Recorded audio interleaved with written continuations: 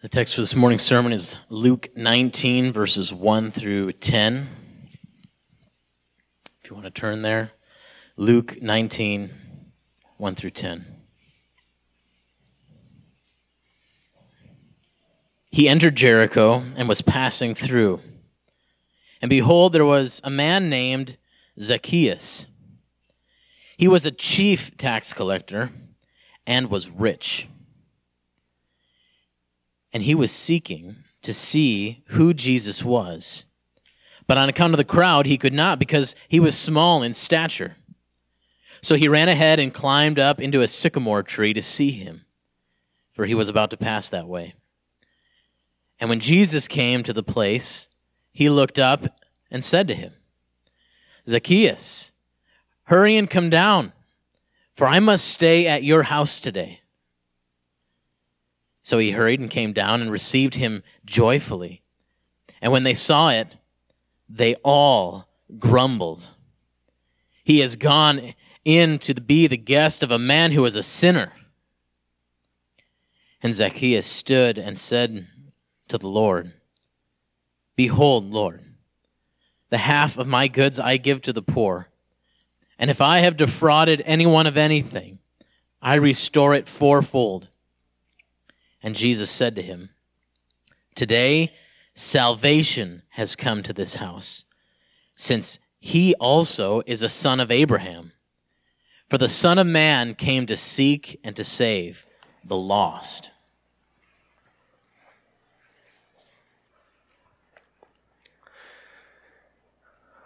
Father, as we come to this familiar text, I pray that we would worship you, that we would glory in your amazing grace seen most clearly through Christ.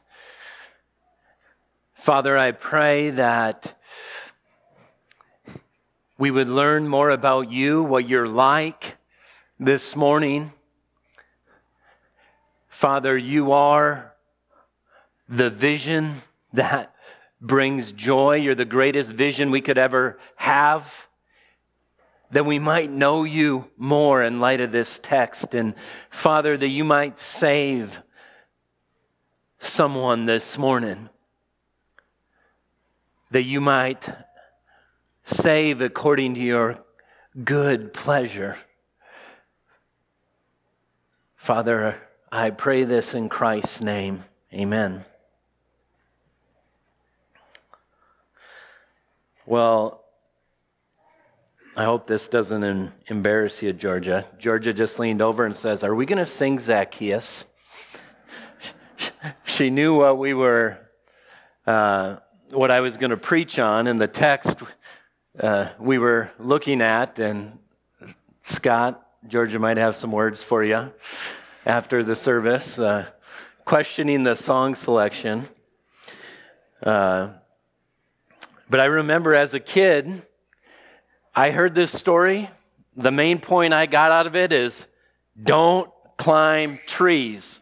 Because when Jesus sees you in a tree, he says, "Zacchaeus, you come down." Sometimes our children stories and songs don't help us get at the heart of a text. If you ask the average Christian, what do we learn from this passage? One of the first things someone might say is Zacchaeus was a wee little man. He was small. That is true. That's not the main point of the text.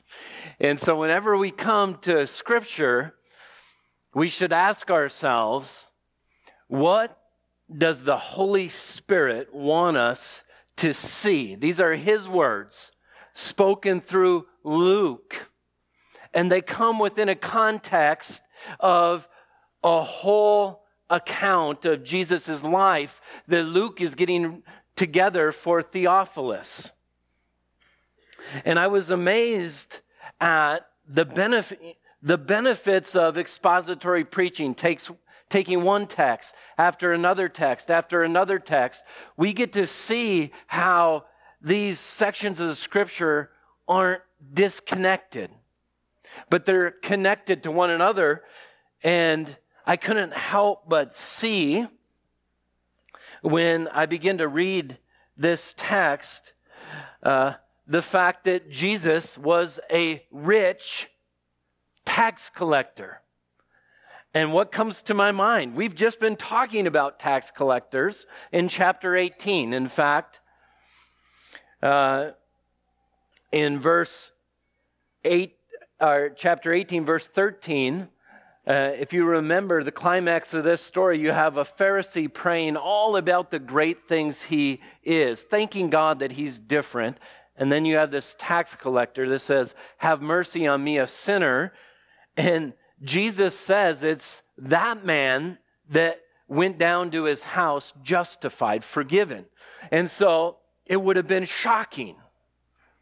Jesus was shocking to his culture. And so right away I started reading this. I'm like, oh, we've heard about tax collectors. One got saved, which shocked people, because tax collectors were the lowlifes. The tax collectors were those who would extort money from those in Israel. Rome would sell tax collecting franchises to the highest bidder and require a certain amount of tax to be collected, and whatever was collected on top of that would go into the pockets of the tax collectors. And the tax collectors would hire intimidating soldiers, which by force would force people to give more than they could afford. And so it was amazing that a tax collector could be saved. And then we're surprised in verses 15 through 17 when Jesus wants little babies to come to him, and he says, unless you receive the kingdom of God like a child, you won't enter. Unless you have the humility of a child that can point to nothing in and of himself, if you've received Christ in any other way, God, I'm a good one now, I'm a smart one now, so I'm going to follow you. If you receive Christ in that way, you won't enter the kingdom of heaven,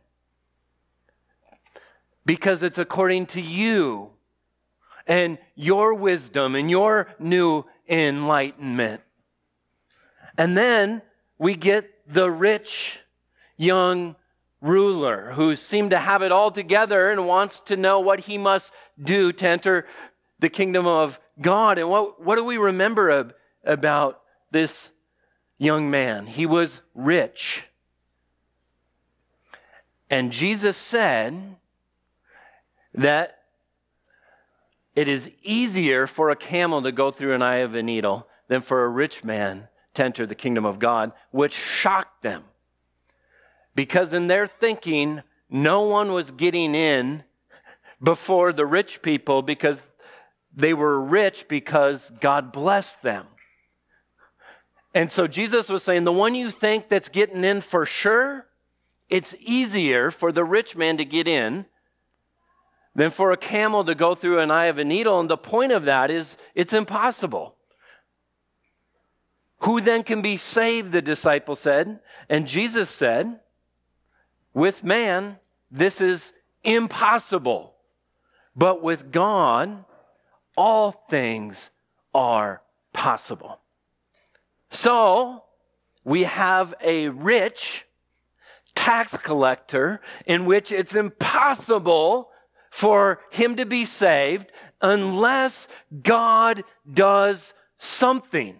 That's how we're primed up to this point. That's the narrative that has led us here. And within that narrative, Jesus predicts his death. And within that narrative, a blind man has faith. And Jesus says, your faith has made you well. And so you have the pieces of salvation seen in this last chapter. You see a man repenting, crying out for mercy. how can God justify him? Well, Jesus is going to a cross. It was the blind man's faith that made him well. And so we come seeing certain words in our text that cause us to remember what's already been spoken of. You think of the rich man when Jesus says, the rich young ruler, he says, you can have treasure in heaven and me, or the alternative would be to reject treasure in heaven, keep his own wealth, and walk away from Jesus. And the title of that message was The Sad Walk Away from Christ. But here we have a rich man in front of us that joyfully is going to follow Christ and receive Christ. And not only that, he's going to let go of his wealth. And so you can see in your notes, see Jesus seek and save ruined sinners and place your trust in him alone. At first glance, I thought this might be a sermon on repentance because Zacchaeus shows a true repentance that comes from someone that's sincerely born of God. But that's not what Luke highlights. He mentions it, but he highlights the Savior. He wants us to see the miracle that happens in Zacchaeus' life. So let's first see how Jesus saves personally. Here's what we read in verse 1. He entered Jericho and was passing through, and behold, there was a man named Zacchaeus. He was a chief tax collector and was rich. So rarely is Luke naming someone by name. Zacchaeus, ironically, means clean, innocent, pure, and righteous. That's what the name means. So he undoubtedly would have been mocked in his day as one whom any good Jew would have to reject. To encounter or to have contact with or to eat with or to walk into the home of someone who is so defiled as a tax collector would have been unthinkable for the good Jew. So he would be a social outcast, but he was rich. He had money. We read that he was a chief tax collector and was rich. He was at the top of the pyramid. If tax collectors were able to extort and become rich by collecting more, the chief tax collector would collect the most. And we read in verse 3, he was seeking to see who Jesus was, but on account of the crowd, he could not, because he was small in stature. So you can imagine, Jesus is in town. The emphasis is, here in the text, it says he was seeking to see. He's in this process. We don't know if it was just right now or if he was wanting to see him. Jesus would have been a tough one to see. If you remember, Herod had been seeking for a long time to see Christ. Where Christ went at this point in time, there were such large crowds, it would be tough to see him. And so here's Zacchaeus in the midst of a big crowd, wants to see Jesus. He has an opportunity to see Jesus. It seems like in God's providence, his heart is ready to see Jesus. The rich young ruler seemed to come like, good teacher, what must I add to my life? Zacchaeus seems desperate to put himself in front of Christ. And so you can imagine the real life scenario. He's trying to get in. He's small. He can't push his way through. He can't get on his tiptoes. Jesus is moving this way. My hope is to get in front of the crowd. And it would do no good to get in front of the crowd if he would just be pushed away. So he climbs up in a sycamore tree or a mulberry tree. A tree that had branches that started going out horizontally pretty quickly. A tree that would be easy to climb. Zacchaeus climbs the tree. We read in verse 4, he ran ahead and climbed up into a sycamore tree to see him, for he was about to pass that way. I remember my spiritual disciplines professor, actually it was, I think, a book that he gave us to read. They described the spiritual disciplines, kind of illustrated it with Zacchaeus. Praying, reading the scripture, worshiping together with God's people. Put yourself in front of Christ, where you're going to have contact with Him. They pointed to this as an illustration. And we read in verse 5, when Jesus came to the place, He looked up and said to him, Zacchaeus, hurry and come down. Those are two commands.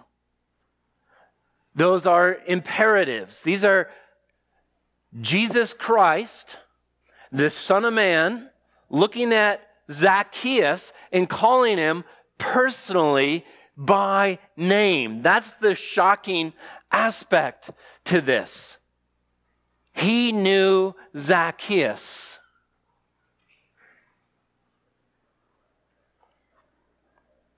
For I must stay at your house today. Here's what MacArthur says about the word translated must. He says it's used throughout Luke's gospel to speak of divine necessity. Like in Luke 9:22, when Jesus said, the Son of Man must suffer many things and be rejected by the elders and chief priests and scribes and be killed, and on the third day be raised. Christ must die. Zacchaeus, I must come to your house today. Two commands, with Jesus personally calling, inviting himself into Zacchaeus' home.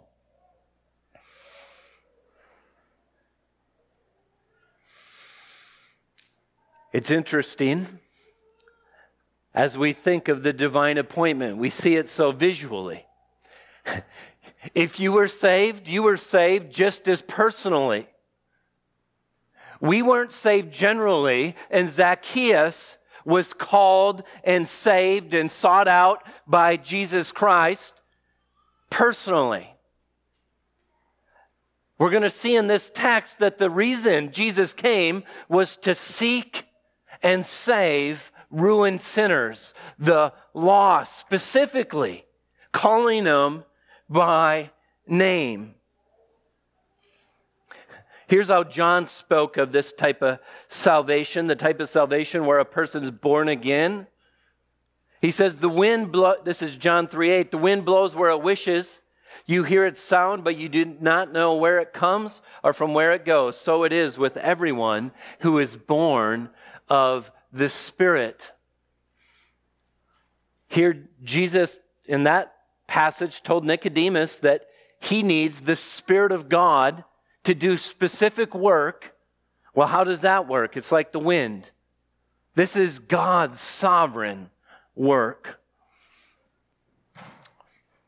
We also see in Luke this word must being used. Luke 13:31. At that very hour, some Pharisees came and said to him, "Get away from here, for Herod wants to kill you." He said to them, "Go tell that fox, behold, I cast out demons and performed cures, and tomorrow and the third day I finish my course. Nevertheless, I must go on my way today and tomorrow and the day following, for it cannot be that a prophet should perish away from Jerusalem." So it's a personal call. And secondly, see how Jesus saves fruitfully. We don't get to see the conversation. We don't get to hear Jesus unfold the gospel to him and reveal how he's the Son of God, that he might trust in him. But what we see is the results of salvation. In verse 6, so he hurried and came down and received him joyfully.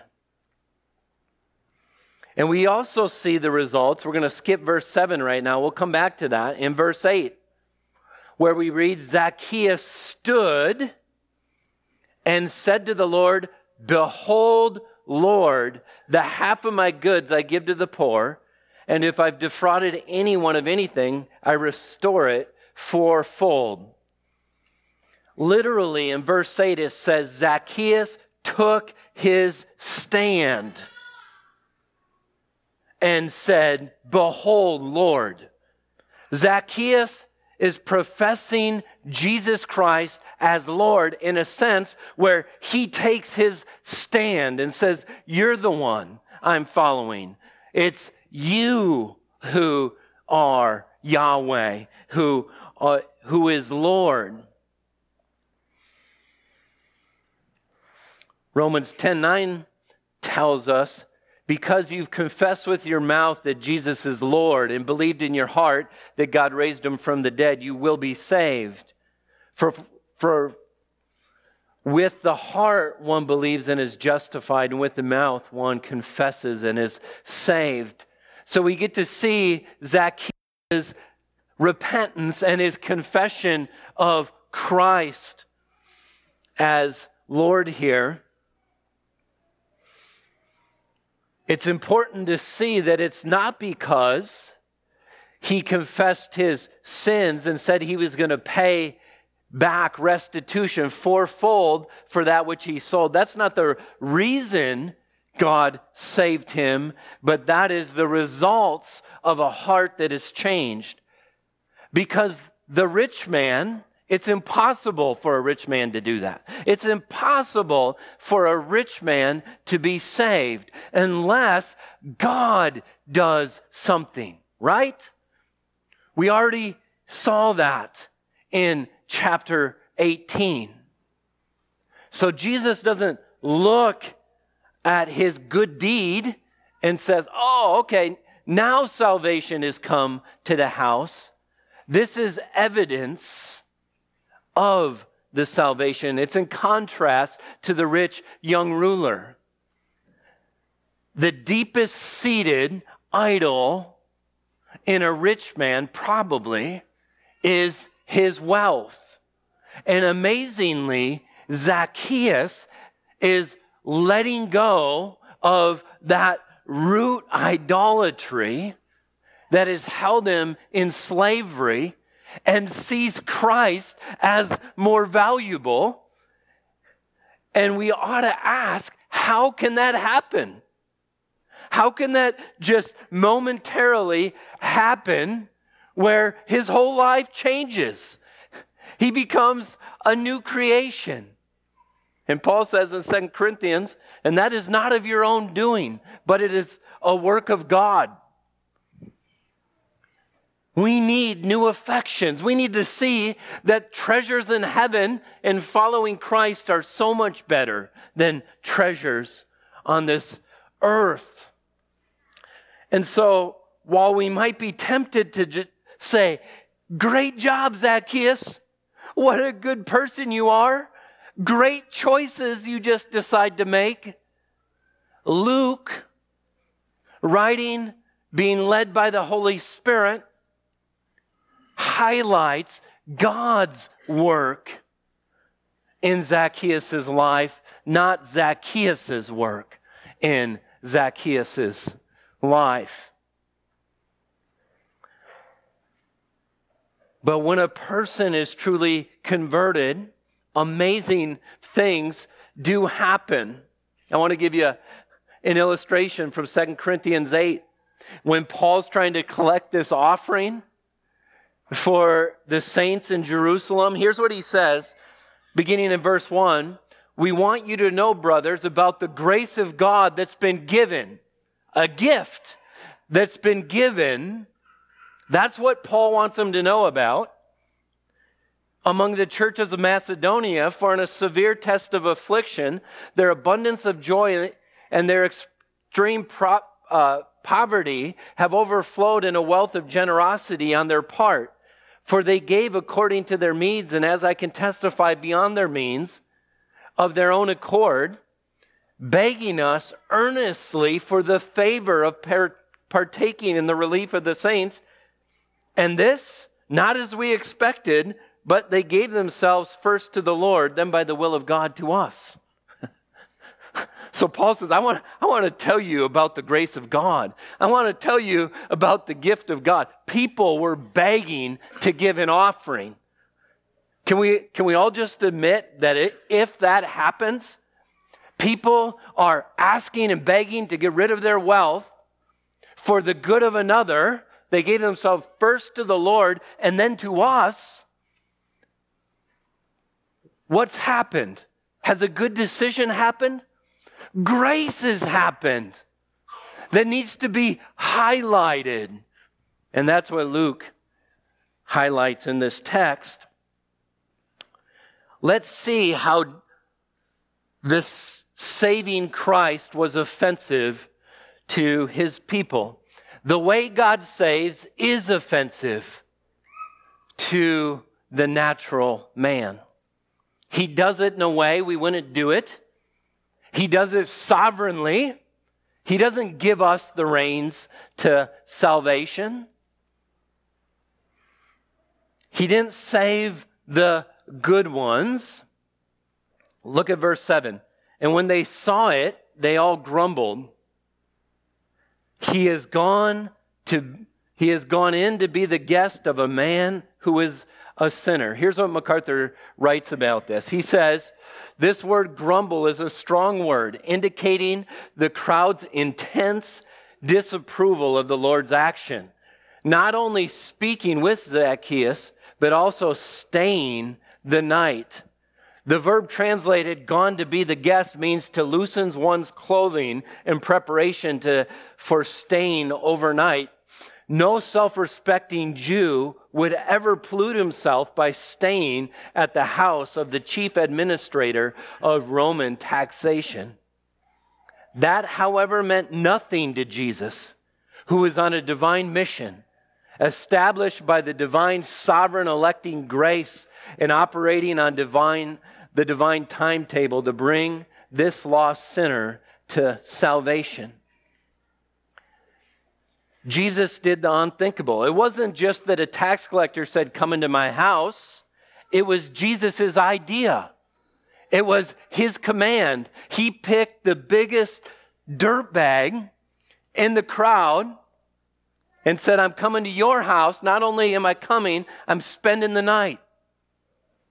That would have been ultimate defiling. And I'm telling you, sinners, this is good news for us. We ought to read this and say, there's hope for me. If Christ called him, there's hope for me.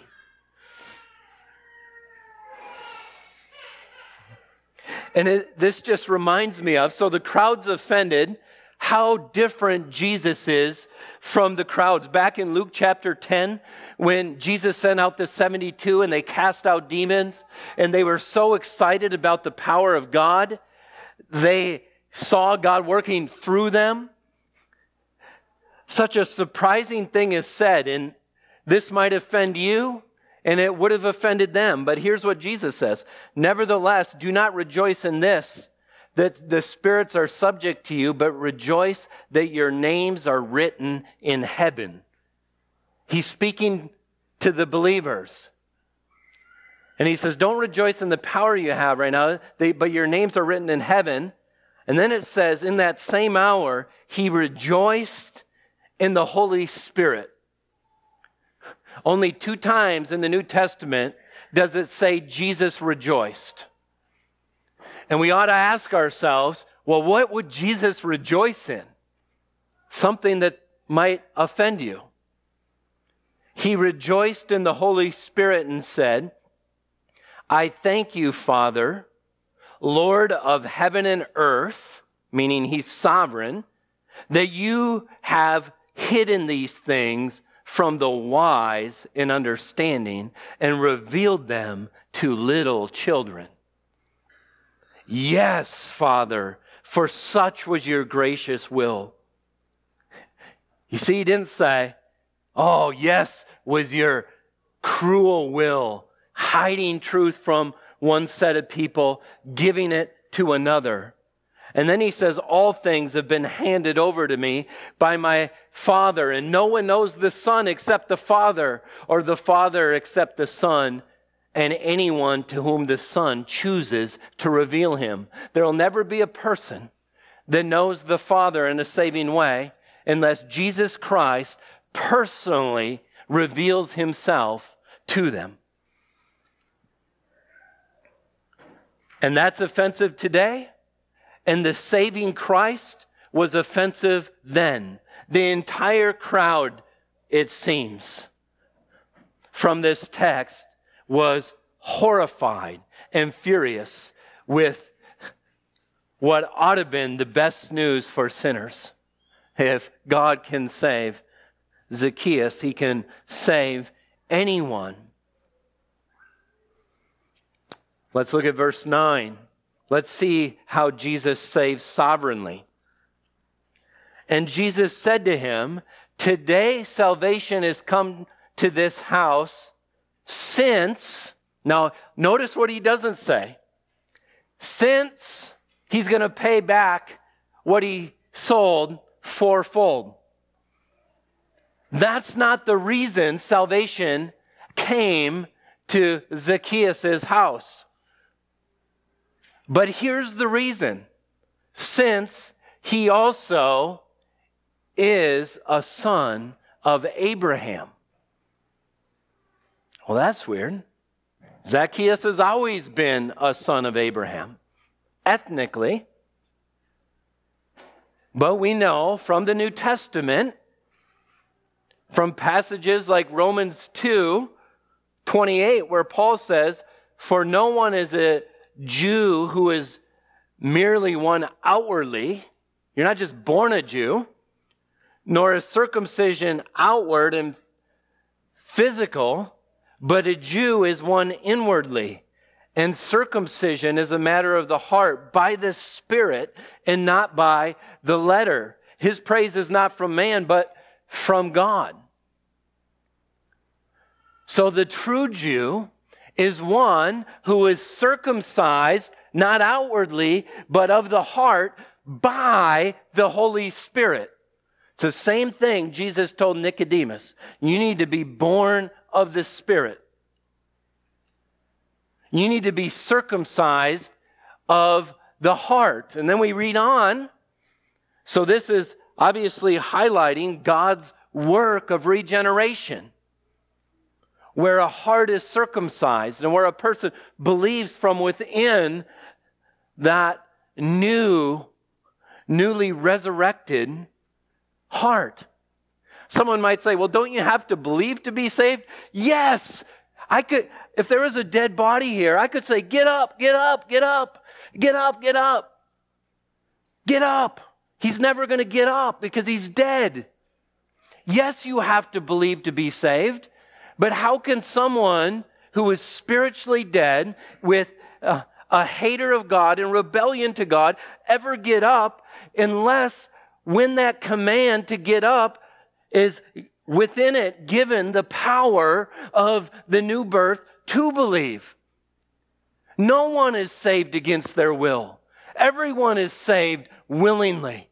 The difference is can you make yourself willing to will something outside your nature? Yes, you're free within your nature. Adam and Eve could eat from every tree of the garden except one. Their freedom was limited. It's not a total freedom. No one has total freedom. Only God is autonomous. All of us are accountable to God, and we read in the scripture, we're dead in our trespasses and sins. And so what's needed to become a son of Abraham is a circumcision of the heart.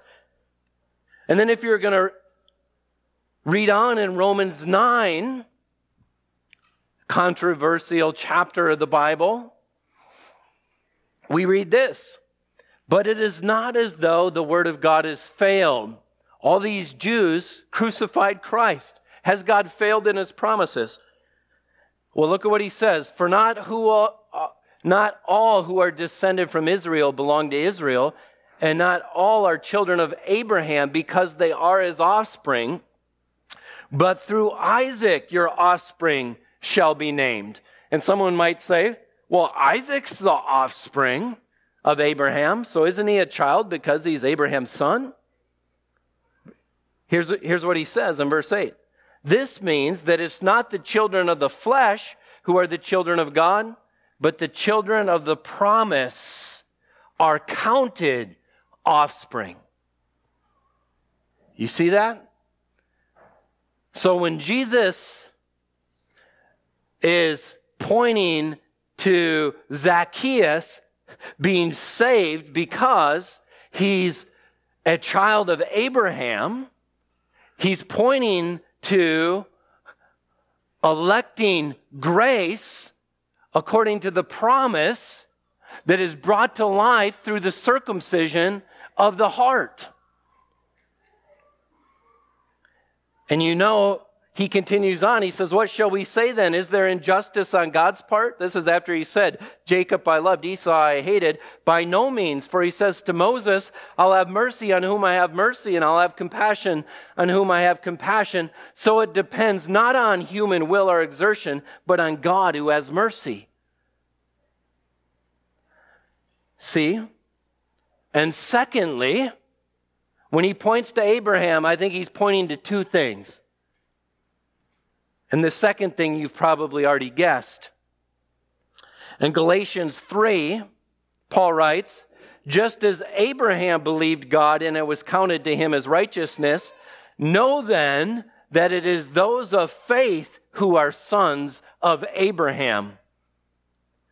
And the scripture foreseeing that God would justify the Gentiles by faith, he preached the gospel beforehand to Abraham, saying that in you shall all the nations be blessed. So then, those who are of faith are blessed along with Abraham, the man of faith. So when he says Zacchaeus is saved because since he's a son of Abraham, he's saying he's been chosen, he's been born again, and he's believed by faith. And all those two things are not against each other, they go with each other. For there to be faith, there needs to be supernatural life. They're not enemies. They're friends.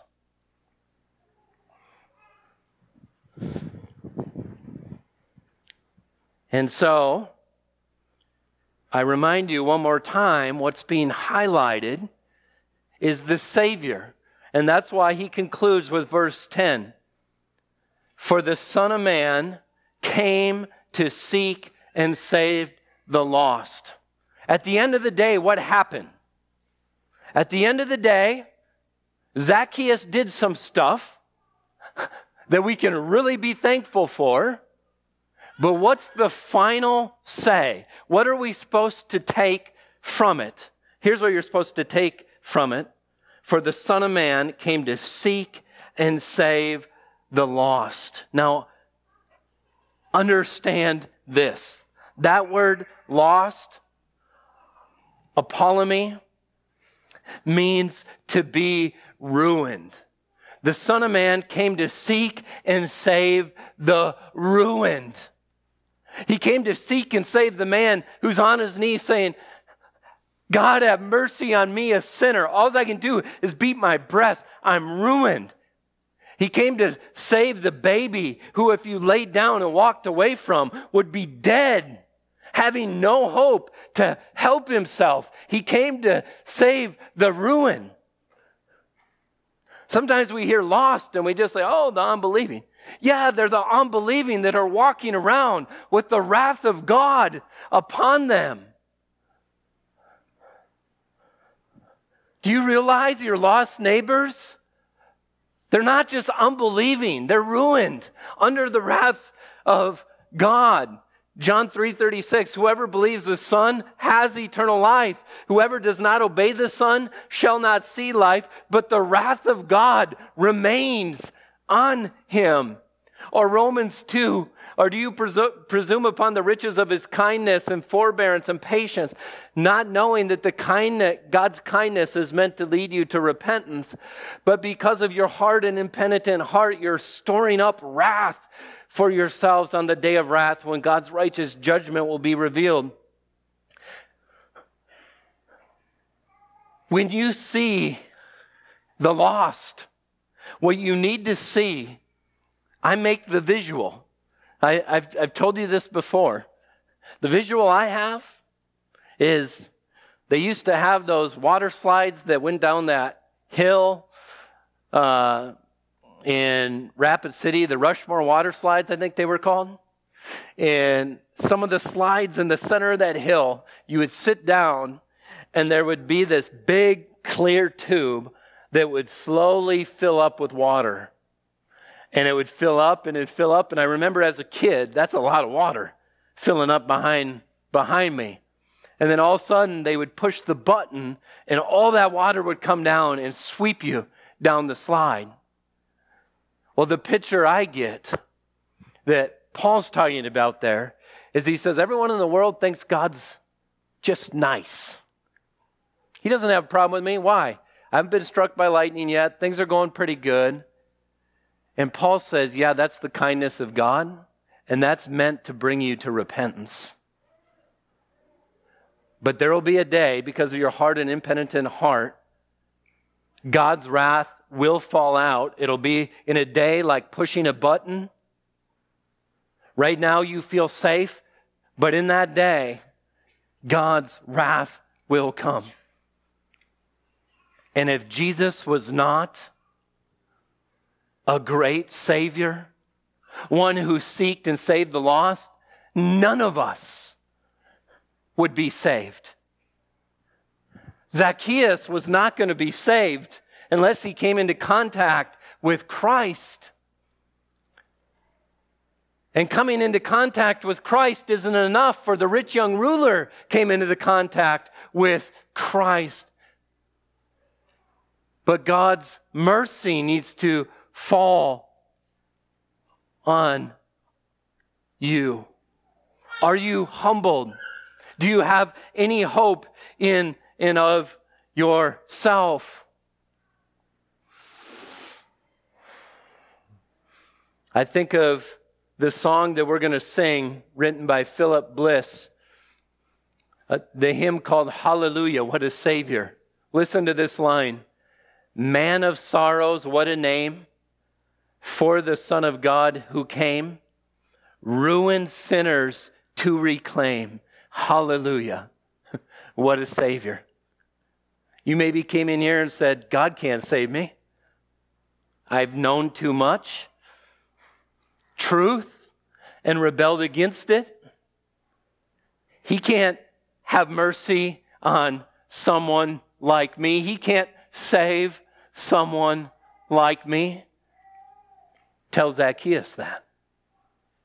He made Zacchaeus willing in the day of salvation. And Zacchaeus, in his joy, followed Christ, walking away from his wealth, happily submitting to Christ as Lord, that can be done in your life. Maybe you say, I'm so selfish, there's no hope for me. Well, I got good news for you. He came for all, so that those who trust in Him might no longer live for themselves, but live for Him who loved them and gave Himself to them. He doesn't just forgive your sins, but He can actually begin to kill the selfishness inside your heart. And so my prayer is that you would turn to no other Savior, that you would turn to no other idol, that you would turn to no other hope, but to God. Ezekiel 34:11 says, "For thus says the Lord God, behold, I myself will search for my sheep, and I will seek them out." God is the Savior. Jesus is the Good Shepherd. He says, my sheep will hear my voice, and they will come to me. And that He won't lose anything that the Father has given Him. I want to end with Isaiah 43:10.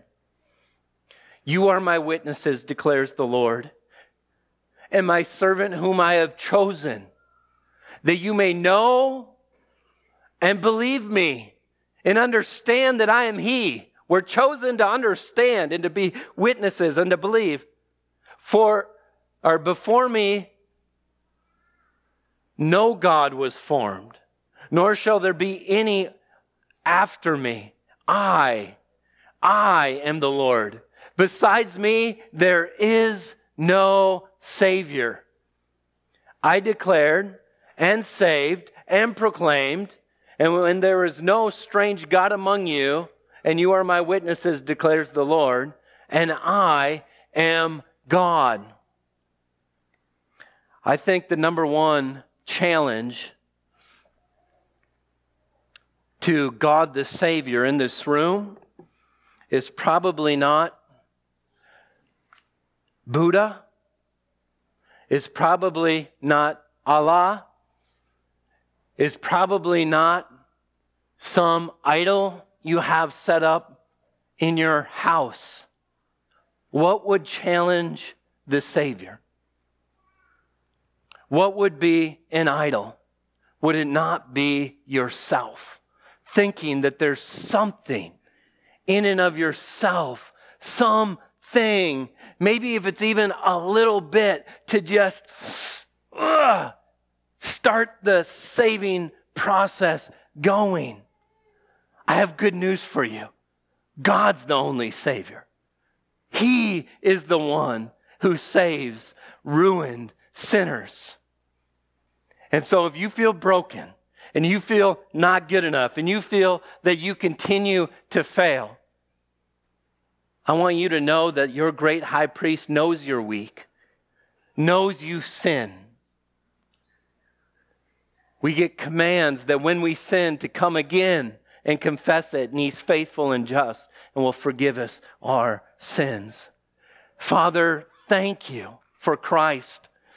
There would be no hope of salvation if Christ did not take our place on the cross, bear the wrath of God in our place, and save us. Lord, I pray that you would now lift our hearts with joy. Any of us, Lord, that we're hanging on to anything in and of ourselves, Father, I pray that as we sing, "What a Savior," we would happily, like a little child, like the tax collector, beat our breast and say, "What a Savior. Father, have mercy on me." Lord, we thank you for your grace. Pray this in Christ's name. Amen.